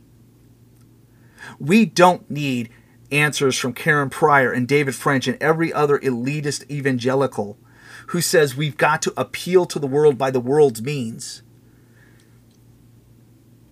We don't necessarily have to appeal to the political right either, by the way, because a lot of people on the right have zero compassion or love. Sometimes there are those of us on the right that are just downright mean and harsh. But we appeal through Christ, and we stand on the truth, and we say abortion is murder in the womb, and you will stand before God on Judgment Day. And whether it's legal, illegal, banned or not, whether you're going to stand before a judge in this life for doing it, or whether you're applauded as a hero, you will stand before God on Judgment Day. That's how you make a difference. We don't preach the gospel to end abortion, but when we preach the gospel, guess what happens? Societies bent on sinful, paganistic, secular, humanistic, atheistic, gobbledygook sin begin to become changed. It's not about government handouts. They don't solve a problem. They're part of the problem. It's about the gospel message that redeems sinners and equips churches to serve and to help, to adopt, to aid, to foster, to create hospitals and charities and crisis pregnancy centers, all because of the gospel. There is no gospel in a government solution. None. It's just kicking the can down the road. Reject that ideology. It serves no purpose. You don't solve problems by taking the resources of one family and giving it to somebody else to whom it does not belong. But if you, as a servant of Christ, preach the gospel to those people, and where the Lord has equipped you, aid them where you can, that's where the difference is made. That's what we need to long for. Stop this winsome, nuanced nonsense that we're going to coddle the people on the left and make them feel better about themselves. That's just seeker-friendlyism repackaged. It's not biblical. We need to reject that ideology. We need to preach the gospel to people like Karen Pryor and David French. And I'm sure they'd hate hearing that, but they need it, because I think they've lost sight of it. I won't declare whether they're saved or not. I know some people would say one way or the other. It's not I'm not going to get into that argument.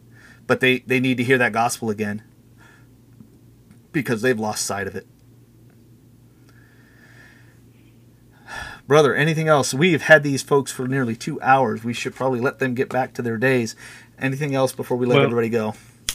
I would like to remind our listeners, and if anyone that actually listens to our program can speak this to David French or Karen Pryor, remind them from the book of Acts. It states that this Jesus, God has made both Lord and Christ. Lord and Christ. Lord and Christ. You can't have one without the other. You can't have a Savior without submitting to Him as Lord. That statement, that comment, that truth in Scripture is forgotten among professing Christians today. Christ was not Jesus' last name. It's a title. The Christ, the Savior. God has made Him, Jesus, both Lord and Savior. And you have to submit to Him in thought, word, and deed. What is the greatest commandment? Love God with all your heart, soul, mind, and strength. My question is, are you loving Christ with all your heart, soul, mind, and strength? Is it reflected in all that you think, in all the ways that you act, in all that you do? Do you love the Word of God? Do you disagree with the Word of God here, there, and this point, and you think, well, this verse doesn't apply to me? Guess what? You're outside of Christ.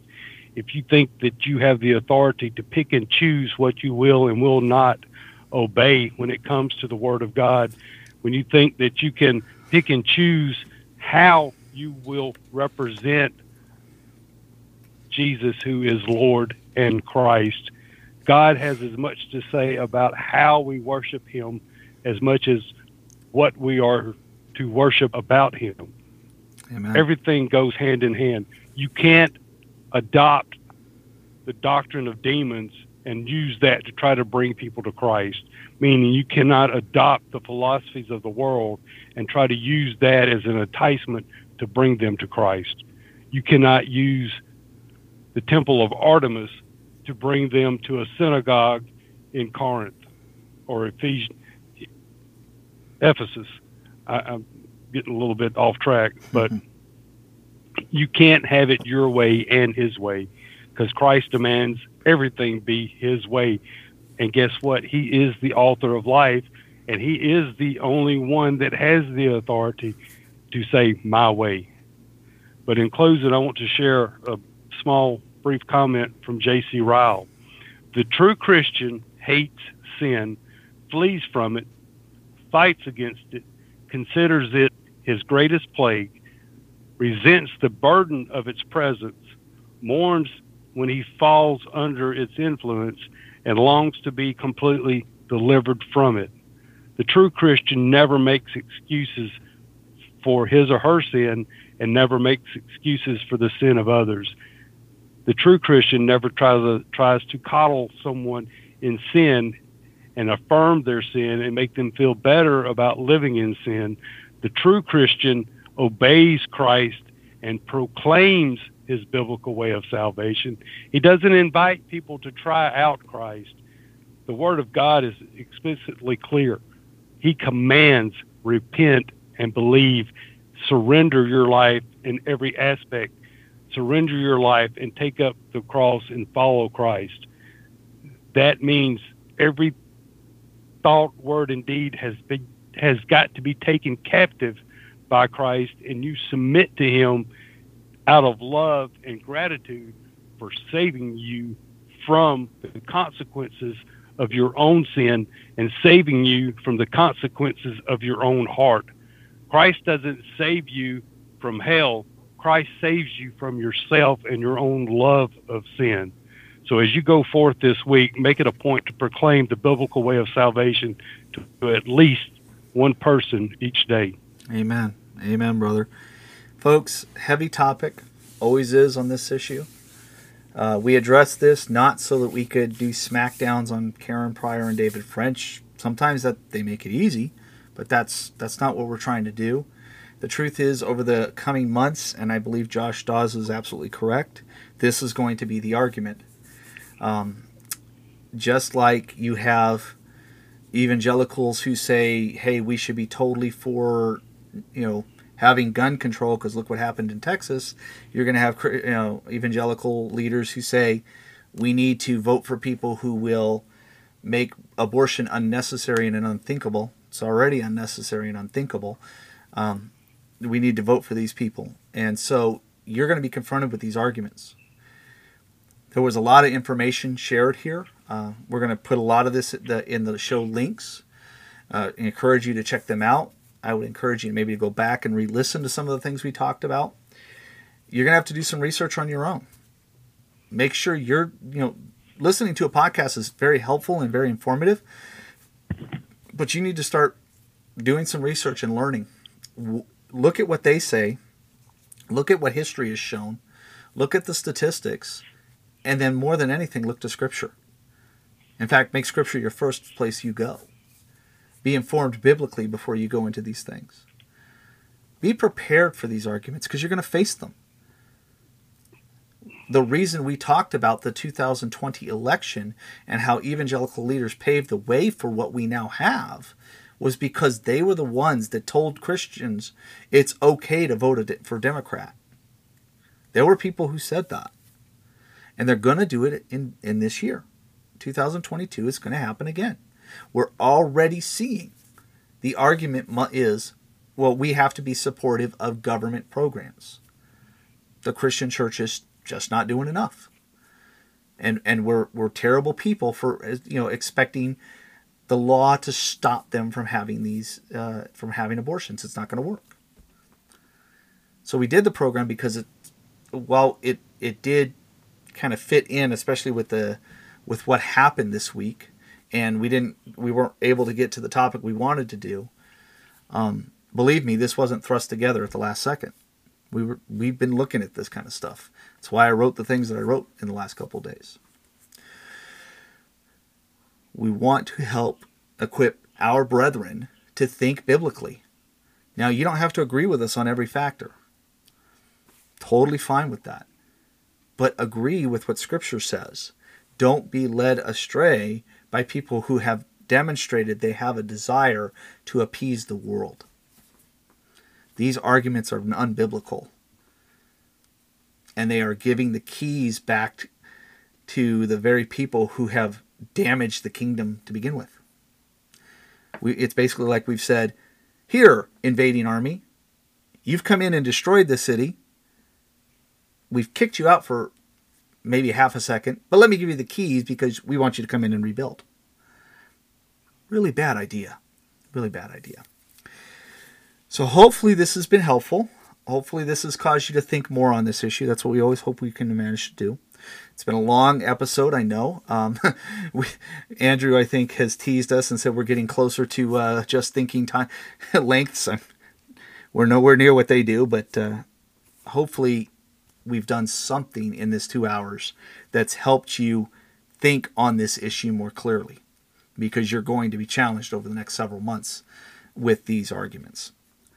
So again, thank you for your time. Thank you for spending your time with us. Thank you for sharing this program. Thank you for the support that you provide to us. Thank you for your prayers and the kind comments you guys so often share with us.